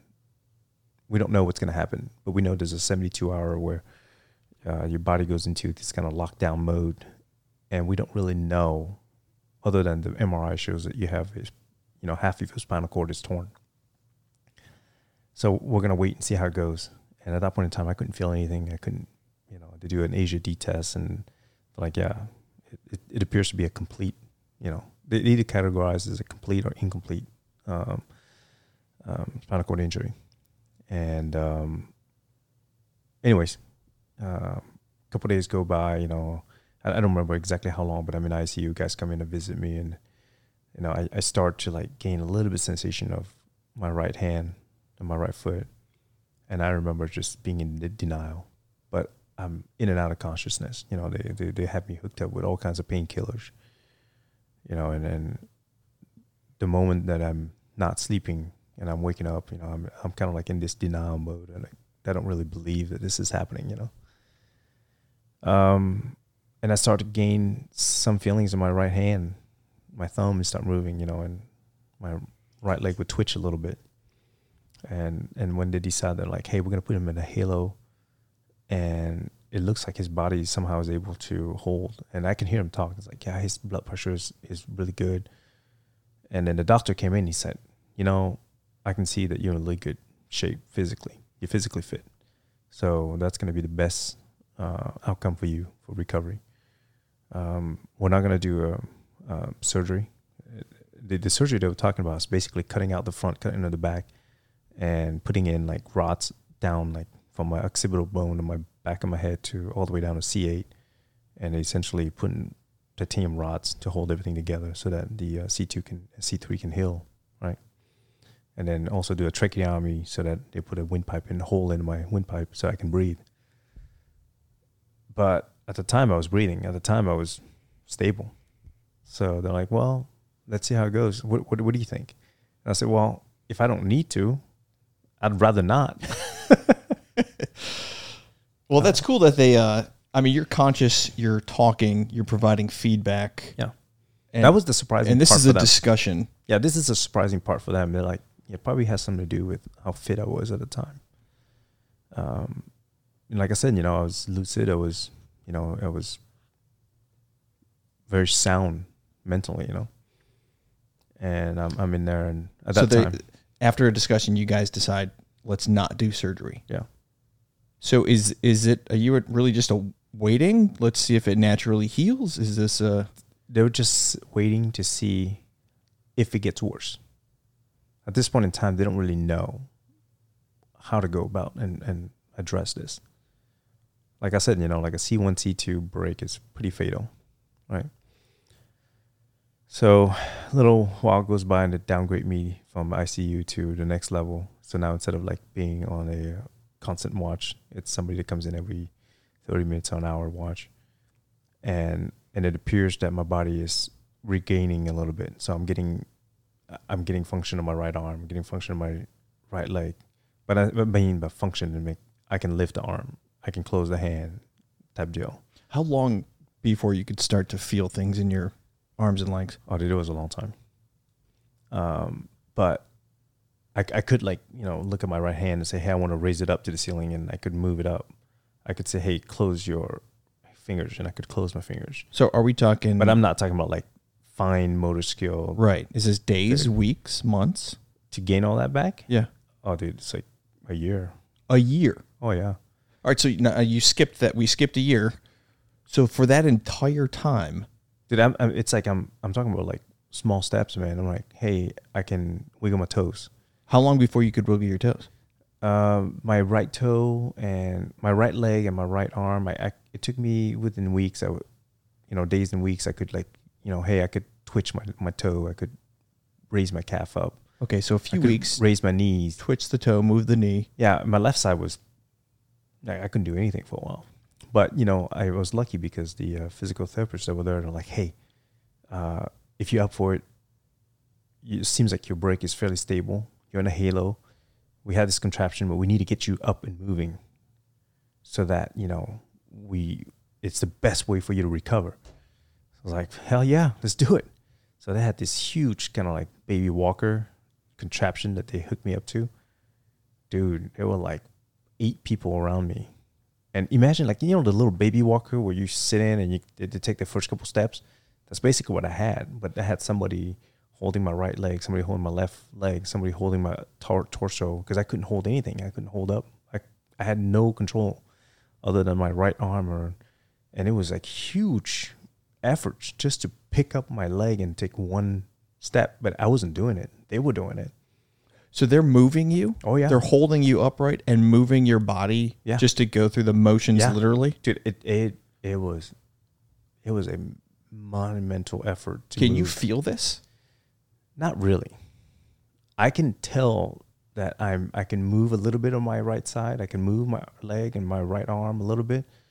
But it was more like dragging my right leg forward. And they were like, no, you gotta pick it up. You gotta squeeze the muscle. You gotta bring it up and do a step. And then they had this thing where they put a spoon in my hand, and the OT was like, all right, we're going to learn how to basically hold a spoon. And I could close all my fingers and hold the spoon. And like, all right, you got to try to feed yourself, and I like bring it up, and I would hit my nose, I'm talking about that's the kind of basic motor skill I had. But it was pretty quick how I started to, regain from there. So once you kind of broke the ice and you're a few months in, you can wiggle your toes, move your calf. Did it start to have a little bit of did you start to get some momentum? Yes, but I was told also that this is kind of, we don't know where it's going to go, but you need to prepare yourself for life as a, quadriplegic, and I was told I was lucky not to be in a wheelchair with a tracheotomy and the bag, a poop bag, and, breathing to a tube to move, But man, in my mind, I was like, this is not it. This is not my lot. It's not the end. I'm going to meditate my way through this, And one of the first things I did is I asked the doctors to keep me off of all the painkillers. Because the painkillers they gave you, so when you have a spinal cord injury, man, you lose all ability to feel pain, sharpness, dullness, hot, cold, somebody cuts you, you lose all that, right? But as your body was waking up, sometimes you go into bouts of what they call nerve pain, and it's the most excruciating pain I've ever felt in my life. There were times when I felt like I was being stabbed by 1,000,000 needles. And then times where I felt like my legs were burning, or they were on fire, or they were frozen. And so they give you this pain medication, Neurotons, that basically numbed all of those feelings. But it made you loopy, and I was like, how the hell am I going to recover if I can't feel anything? So I said, pain is good, because if I can feel pain over time, I can control that. So I asked, and they're like, you're crazy. My wife said I was crazy. Yeah, I'm sure that's everybody probably thought you were crazy. So I cold turkey, man. I cut out all the Neurogens, all the gabapentin, all the crap, all the oxycodone, everything. I just stopped taking them. And it was painful. Talked to my mom at the time. She came over to be with me. And she was telling me about how to, meditate to get your mind into a different spot. And there were times when I was laying in bed, and it was in between when the nurse came to check on me. And I'm in like excruciating pain, and I just lay there, stare at the ceiling, and thinking about happy places and scuba diving in Guam. Yeah, Westpac dive calls. Dude, it was a mental struggle. But I always said, I had this belief that my body could heal itself, and that I could will it to heal itself. Did they tell you, and I remember when we first heard this story a while back, didn't you get fitted for a wheelchair? I was in a wheelchair. So you were in a wheelchair. I was in I have a picture of it. I'll show it to you. I was in a wheelchair because my right arm worked. My left arm didn't work. My left leg didn't work. So I couldn't wheel myself. So they put me in this wheelchair where I had a little joystick on the right. And that's how I moved around. And is that something they briefed you on, that you had to, they said you had to come to grips potentially with living as a quadriplegic with a tracheotomy and all that? When they said, hey, here's your wheelchair, was your reaction, okay, here's my wheelchair? Or was it, man, I was in, a temporary thing where, and at that point in time, I was in a state of denial, and I saw it as an opportunity for me to be upright and not being laying on my back. As a matter of fact, dude, the nurses told me, I stayed good friends with the nurse case manager and some of the nurses in my ICU. They told me, they're like, yeah, you were the best patient we had. You never complained. There were times when I'm laying there and I'm in between, and my arms couldn't reach the little button to call the nurse, and I had this like searing pain on the part of my head. Because, when you're laying somewhere for a while, you get the hot spot. And I could feel that part. And I was burning pain. But I wasn't screaming in agony and crying and making a fuss about it. And when the nurse finally came like an hour later, I was like, hey, do you mind moving my pillow a little bit? Because I have this nagging pain. She's like, why didn't you call us? I said, well, everybody on this floor, I hear them all screaming and yelling. And I figured,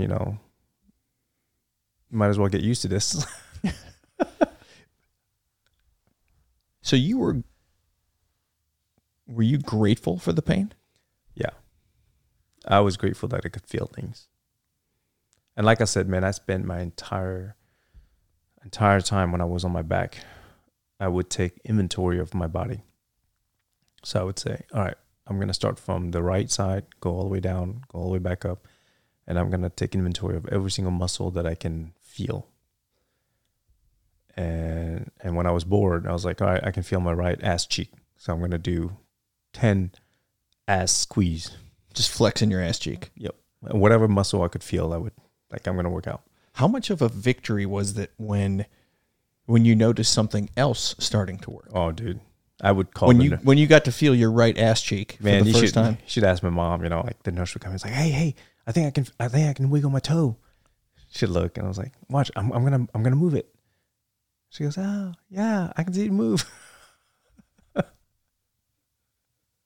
I mean, that's a massive boost to morale. Yeah. But then, I was able to sit up. I was able to do other things, but I couldn't move other arms, and my left leg and my left arm, I couldn't move it. But then, I was like, hey, I'm going to get better. I'm going to meditate. I'm going to feel, and I was like envisioning moving my left arm. And that took a long time for me to be able to open and close my left fingers. How long? Like over a year. Oh, yeah. And I remember, so then the Marine Corps was like, all right, he's stable. He's not dying. I think this is like a month in now, and we need to move him to the next level care. So they wanted to send me to Walter Reed, Medical Center. And my nurse case manager was like, no, you need to go to Shepherd. It's in Atlanta. It's one of the premier spinal cord injury facility in America. If you have a chance to walk again, this is where you need to go. So she was like, who can I talk to? And I said, this guy, he's my boss, the MAC commander. And they made phone calls, and I don't know what all else went in the background, but somehow I was allowed to basically receive care at Shepherd Center in Atlanta. And the next burden was Marine Corps being the Marine Corps, DOD being the DOD. They were going to do the cheapest way and send me via an ambulance across the states. And she was like, we'll put you in the back of a 7-ton. We'll put you in a 7-ton or a Humvee. And so she was like, absolutely not. So, we delayed another week. Same thing. She went back I gave her the MAC commander's number, and they did the work they did. And next thing you know, a Transcom, message came out, and they contracted it to this aero ambulance company, and they flew some sort of like citation. Yeah. They flew it in, ambulance me there to the airfield. 2 nurses came out with like a gurney. I got a picture of it. I got to show it to you. Yeah, man. They pushed me on the back of this Cessna and then flew me down to Atlanta and then ambulanced me to the spinal cord injury facility. It's insane, man. So this is a year plus? No. This is about a month in. A month in. So the majority of that year we talked about, you're in Atlanta. You're at Shepherd? Not entire year. So I go to Shepherd in Atlanta, and this is like next level advanced. They have some of the most technologically amazing equipment, right? And they are like, that's their deal. They do spinal cord injury, and I'm at the top level. And they go in and they're like, hey, you're going to stay in your halo, and we're going to start, putting you through all these exercise. They had these machines basically that I strapped myself in, and I would move my arms and legs, to stimulate. They had these things that they would hook up to my muscles, and then basically I was there for like an hour, and then electrical impulses would go in and stimulate those muscles. They had a swimming pool where I go in and basically do weightless transfer. They had this, treadmill where I was hung from the ceiling, and there were physical therapists on both sides, and cameras everywhere, and they can sense the weight that I was putting in, and they could see the thermal footprint, and they'll be like, hey, we're going to teach you how to walk, All right, squeeze your butt muscle to pick up your leg, and squeeze your calf, squeeze this. And I would be doing that for 8 hours a day. Weightlifting and all that. I'll tell you a funny story. So from then on, my progress is exponential, right? So I'm upright. I'm able to do all these exercises. And I'm in the parallel bars. I'm learning how to walk. I'm learning how to use a spoon. I'm learning how to, grab a towel and sit on a wheelchair and bathe myself, basic functions, right? How to transfer from a wheelchair to a table so I can shower myself.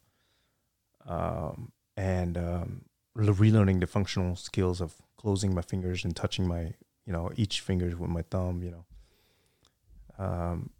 and I'm in, I get done usually about 5 p.m. every day. Okay. And we had like a weight room on one of the lower floors. So by then I'm in a wheelchair. Cammy's with me now, by the way, and at the acid doctor, I was like, hey, I don't do anything between 5 to the next day. They're like, yeah, this is your rest time. So can I have access to the weight room? They're like, what are you going to do? I'm like, I'm just going to do a couple extra exercise. So they gave me access. So what's functional at this point? So at this point in time, my right side is functional. My left side, I could basically close my hand, right? But I couldn't but it's like very rudimentary. I couldn't hold anything. I could just, curl up my fingers, and I couldn't lift my arm. I couldn't do any of that stuff, but it was rudimentary, right? But I'm in a wheelchair, and I could close my hand so that I can basically just push down, right? My right arm, I could do, it's becoming a lot more functional. I could do like more than just basic stuff. And same thing with right leg. And this is video I sent to people. I'm like, hey, I could basically sit with the help of Cammy. I could sit up at the edge of the bed and basically just stand up and sit down, stand up and sit down. I was doing squat, and then I would tie like these rubber bands on the ceiling rafters, and I would tie them to my left leg and left arm, and I would like pull them up and down just to exercise them, And I'd go down to the gym on my own, and Cammy would wheel me down, and I would lift like half a pound weight. I have an awesome video. I got to show it to you. She's doing curls with a 1-pounder. Oh yeah. And she is dying laughing. And that's it's a victory. Yeah. And she's dying laughing. She's like, oh, that's so cute, Oh man. Talk about keeping it in perspective, keeping it real, Yeah. But here's the best part. So I do this and I have no feeling of pain. So what happens when you don't feel pain? You hit the gym after hours. Yeah. But you can't feel pain. No. So I think I remember where this is going. So I basically lift myself into muscle failure. Like I literally cannot lift that half a pound anymore, right? And the next day I had a freaking spiking fever. My body goes into shock. And they don't know what the heck's going on. And then she's like, oh, he's in the gym last night. And they quickly figure it out. I basically went to shock because I worked out to So your body was trying to tell you to knock it the fuck off. Yeah. But you didn't know because you couldn't feel it. No. So you kept pushing. Yeah. And then your body shuts down. Yeah. And then that privilege was taken away from me. You got put in hack from the gym. You weren't allowed to do your 1-pound curls. The doctor neurosurgeon read me the riot act. Oh, I believe it, dude. He's like, most of the patients, we got to like push them to do some work. Like we're going to have to do the opposite. You got to dial it back. So then, I do like exponential, by that point in time, I'm able to, I think I regained my left leg pretty quickly. But it's not like fine. I could walk, but it looked very awkward. Kind of like radio, Mm-hmm. And then the Marine Corps was like, well, he can't be at Shepherd anymore. So we're going to transfer him to Wounded Warrior Battalion West in Balboa. Where I go, and this is where I get a dosage of reality. I'm in the critical care unit in Balboa, San Diego Naval Hospital. In the same place, there are dudes who are like quadruple amputees, Navy SEAL who got blown up from Afghanistan. And this dude is like, you couldn't tell that he had no arms and no legs. He was like working out his core. There was an F-15 dude who had punched out from Okinawa and he was wrecked. But he was learning how to walk. And he and I was just like talking stories about, fighter pilot shit. There was a senior chief who got rolled over by a Super Hornet, lost both his legs. He was getting prosthetics. You see what I'm getting at? Man, I get a dosage of like, dude, shut the fuck up. You broke your neck from a mountain bike accident. Hey, quit being a bitch, Charlie. Jeez. So, and my job is to recover. And the folks at Wounded Warrior Battalion, man, that's a fantastic program they have in the Marine Corps. Because they allowed me to recover as a full lieutenant colonel. I didn't have to worry about my family. My job was to recover. And then, everybody was like, hey, you got 20 years service anyway, so we can medically retire you so you can get, 100% via disability. Super easy. This is the process you do. And I was like, I don't want that. I have 2 limb due periods and I can ask for a third one. They're like, what? I'm like, yeah, no, I want to recover. I want to get back to what I used to be. Mm-hmm. I want to fly. Like, hey, look, buddy, you're not going to fly a fighter jet. I'm like, maybe, but I'm going to go back to flying something. So I got a 3rd limb due period because I was making progress, really good progress. So was there a tipping point where it seems like the first year plus, it's baby steps, man. Oh, dude. It is. I'm learning from being a baby.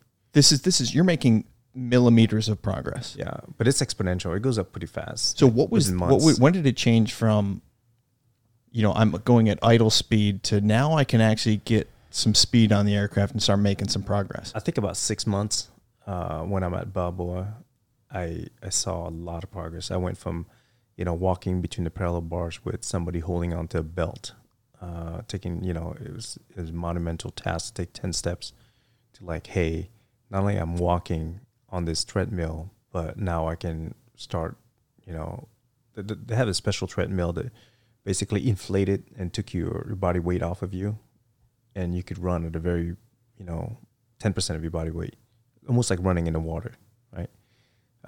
So I was able to do, that kind of stuff within 6 months to a year, but still it was rudimentary walking and rudimentary running. Was there a point when you realized, okay, I can do this. I can recover completely? Dude, it was never a doubt in my mind.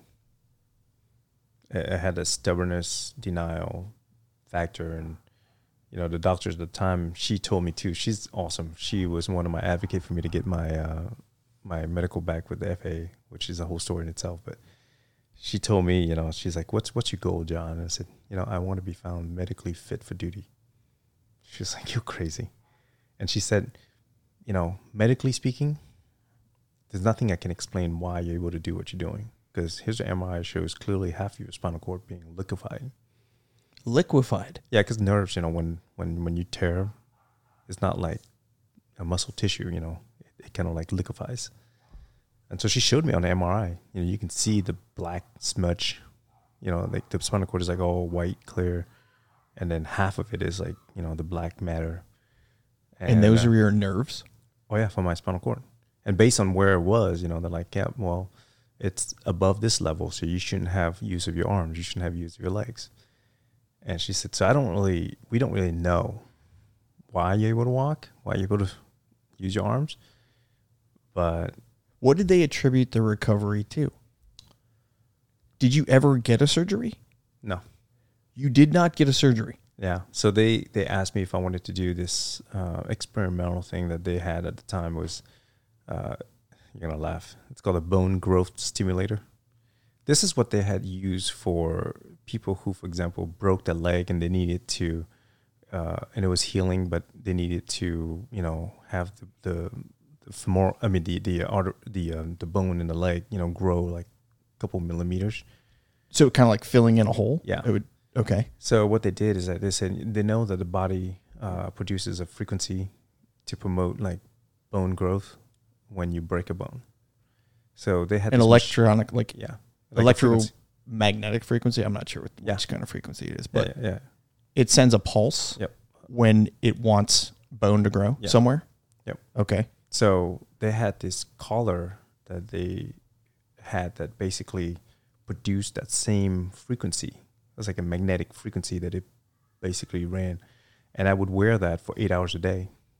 And it would, the theory that it would promote bone growth, and it would allow my vertebrae, my C2, to basically, grow across the gap. Is this around your neck? This is my seat. Yeah, around my neck. I got a picture, man. I got to show it to you. And this was experimental. Yeah, because they hadn't used it for at the time for someone with a C2 break. Like my vertebrae was, I think it was like 4 millimeters or 5 millimeters that was missing. That was significant. So they didn't know how it was going to grow, or if it was going to grow, or if it was going to stable. So when they went through this, they're like, they don't know if it was going to work. So we did it, and I'm pretty sure I joke. I'm going to die from something else because I had like more CT scan than anything else. You got some radiation going on. Oh, dude, it was crazy. It's like once a week we were going down to Balboa to do a CT scan. That's the only way they could see like the cuts of the bone to see if it was growing. And surely you can see the bone growing. And then you can see the bone fusing together. And she was like, this is amazing. So then once it kind of like healed itself, they didn't know how they were going to test it. So it was crazy, man. One day I came in and they're like, hey, we have 2 neurosurgeons with us. We got to tell you in advance. This is pretty crazy, but it's the only way we can tell, right? We're going to take your halo off and we're going to go into this place where you're going to do an x-ray, right? But we're going to have you basically move your neck to the extreme of flexion and extension. And if your bone is not stable and it breaks, you could die. But we have these 2 neurosurgeons now that can see, and they will stand right there with you.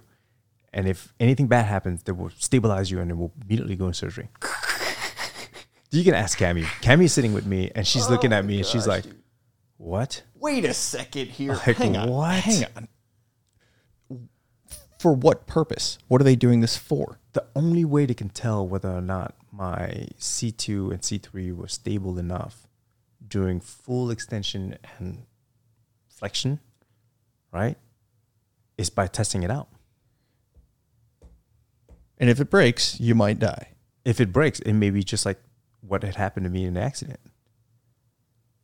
So they had to basically quickly stabilize me and then immediately go into surgery and to put the screws in. And so you're like, all right. Dude, at that point in time, I was so sick and tired of this freaking halo. I was so sick and tired of being in this mode. I was like, I'm ready to go.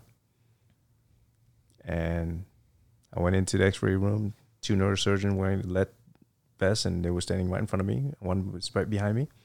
They took my halo off. The first time in a long time my halo came off. And I'm like, all right, slowly. Let's start with, extension. So up, down, left, down. right. Yeah. Dude, that was the first time. That was the first time you moved your neck in over a year? Yes. How was that? What'd that feel like? Dude, it was scary. It was, Yeah, it might break my neck and die. No big deal. It was so stiff, But I was fine. And then I got lightheaded a little bit because that was the first time I'd moved. They sat me down. They're like, hey, okay, is everything okay? Checking everything out. I'm like, yeah, I think I got lightheaded a little bit. Did it hurt? Did it feel normal? It did not feel normal.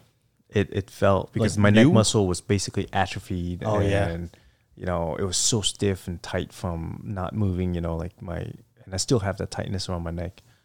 But it felt okay. It's the best way I can say it. And they took the x-ray at the extremes too. To see what was the extreme? I mean, is it like fully extended and fully flexion? So your head all the way back. Yep. Chin all the way down, full left, full right. They would take x-rays. Yep. And your spinal cord at this point. It was for the vertebrae. For the vertebrae. So the bone has fused and they're just testing it. Yep. To make sure it didn't break. And it's holding. And it's holding. Jeez, dude. And at that point, they're like, all right, congratulations. You survived something we didn't think was possible. Here's a sticker. Oh, man. So then I continued rehab a little bit more. And now I'm emboldened by the fact that nothing's breaking. And then, I passed the medical exam. It was found fit for duty to retire. Holy shit, I did not man. medically retire. Fit for duty to retire. So was that when you did the neck test and your neck didn't break? Yeah.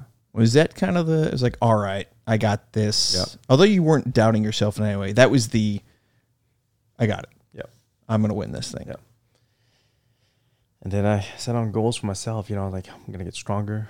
I'm going to walk normal. I'm going to be, at that point in time, I could walk 100 yards and then I was done. Like my leg was dragging because I had no muscles. I had to me, it was like I had to consciously think about squeezing my butt cheek to bring my leg forward. I had to squeeze my calf muscle to flex my toes to bring it up so I don't drag it. How much weight did you lose from just muscle atrophy? A lot. My left side was, you should see, I had the picture of my left leg was basically the size of my arm. My right arm, my left arm was the size of like twigs. I lost so much weight, so much muscle mass. But then, I went into high gear after that. I would start lifting and eating and just basically trying to get back to being able to walk, a mile, And then first it was like walk 1 lap, then walk 2 laps, then walk a mile, then walk, further and further and further. Incremental goals. Yeah. And I always had like next step. But anyway, to fast forward all that, I get found fit for duty to retire. And then I retired and I went out to work at Lockheed Martin as an engineer. And then the idea to come back, I was like, you know what? I'm getting better. So I went to the VA and kept doing rehab, kept getting stronger and faster. And when I felt like I was able to be normal-ish, I started getting the idea of like, hey, let's see if we can get my medical license. And that was for the FAA, so you can fly again. And that took 1.5 years, and I was lucky, man. So the FAA, I sent them my VA disability, I sent them the whole thing. And I was like, here we go. This is everything I had, and this is what the VA doctors have found. Then they asked me to go see a neurosurgeon. Then they asked me to see a physical therapist, an OT, a psychiatrist. I mean, you name it. They asked me to get all of these things. And then the last one was like, hey, we need you to get a board-certified neurologist to comment on the stability of your spinal cord and your vertebrae, in particular under the acceleration and deceleration G-forces as it pertained to aeromedical science. I'm like, holy shit, how am I going to find this? How am I going to find this board-certified neurologist who moonlights as a pilot? Yeah. By the sheer luck of God, I browsed the internet and I come across this in Dallas, this neurologist who is also an expert in aviation medicine, who also serves as a board of waivers for neurology for the FAA. Again, the absolute perfect person, you find them. Yeah. And I go to the VA and I'm like, hey, I need you guys to help me. And I understand if I'm not going to be able to get that authorized, and the VA does, man. They gave me a community care authorization. I take it to her. She agrees. She's like, hey, I got to do a brain MRI. If there's any type of signs of brain bleeding, you're going to be down for 5 years. But she does all that. She does all the tests. So she's like, yeah, I'm going to recommend full waiver. So I got my special issuance with FAA. Everything working through the VA. And that was, this is 2020 now? 2021? 2021. 2021. We're on the recovery front from the injury. At this point, are you essentially fully recovered? I don't think I'm fully recovered. I think I'm... You're kind of... Are you still hitting the gym, training, physical therapy, putting weight back on? Yep. But motor skills of your appendages are... Is there anything you couldn't do? I couldn't run, right? I couldn't do some of the... I couldn't go out and ride a bike. You know what I mean? Because I didn't have the ability to be as flexible as I used to be, right? But I could. I felt like I could fly. I could do everything. I hadn't flown. I hadn't done anything, but I feel like I could do it. So the step was for me to get back and get medically fit enough. All I had to do was convince doctors. Fortunately, the FAA made me do some very extensive and exhaustive tests, and we did. And when I got my special issuance, then I went full steam ahead and went back to flying. And now you are flying. Yeah. Are you full up? Are you back? I mean... Yeah, dude, I'm 100%? Type rated in 3 Boeing. 3 big airplanes. Jeez. 75, 76, 777. Holy shit. Man, so we're going to start winding down here. Yeah. Going back to this story. There had to be a point where you hit rock bottom. There were lots of moments where I was so frustrated I couldn't move my leg or couldn't move my arm, and I'm picking up a spoon and I'm trying to feed it, and I have the hardest time to put it in my mouth. It's hitting everywhere but my mouth. Spilling shit left and right because I don't have the dexterity, and I get frustrated and I get pissed off and I cry out of sheer anger. So rock bottom, it wasn't just a one-time thing. No, But you didn't stay there long.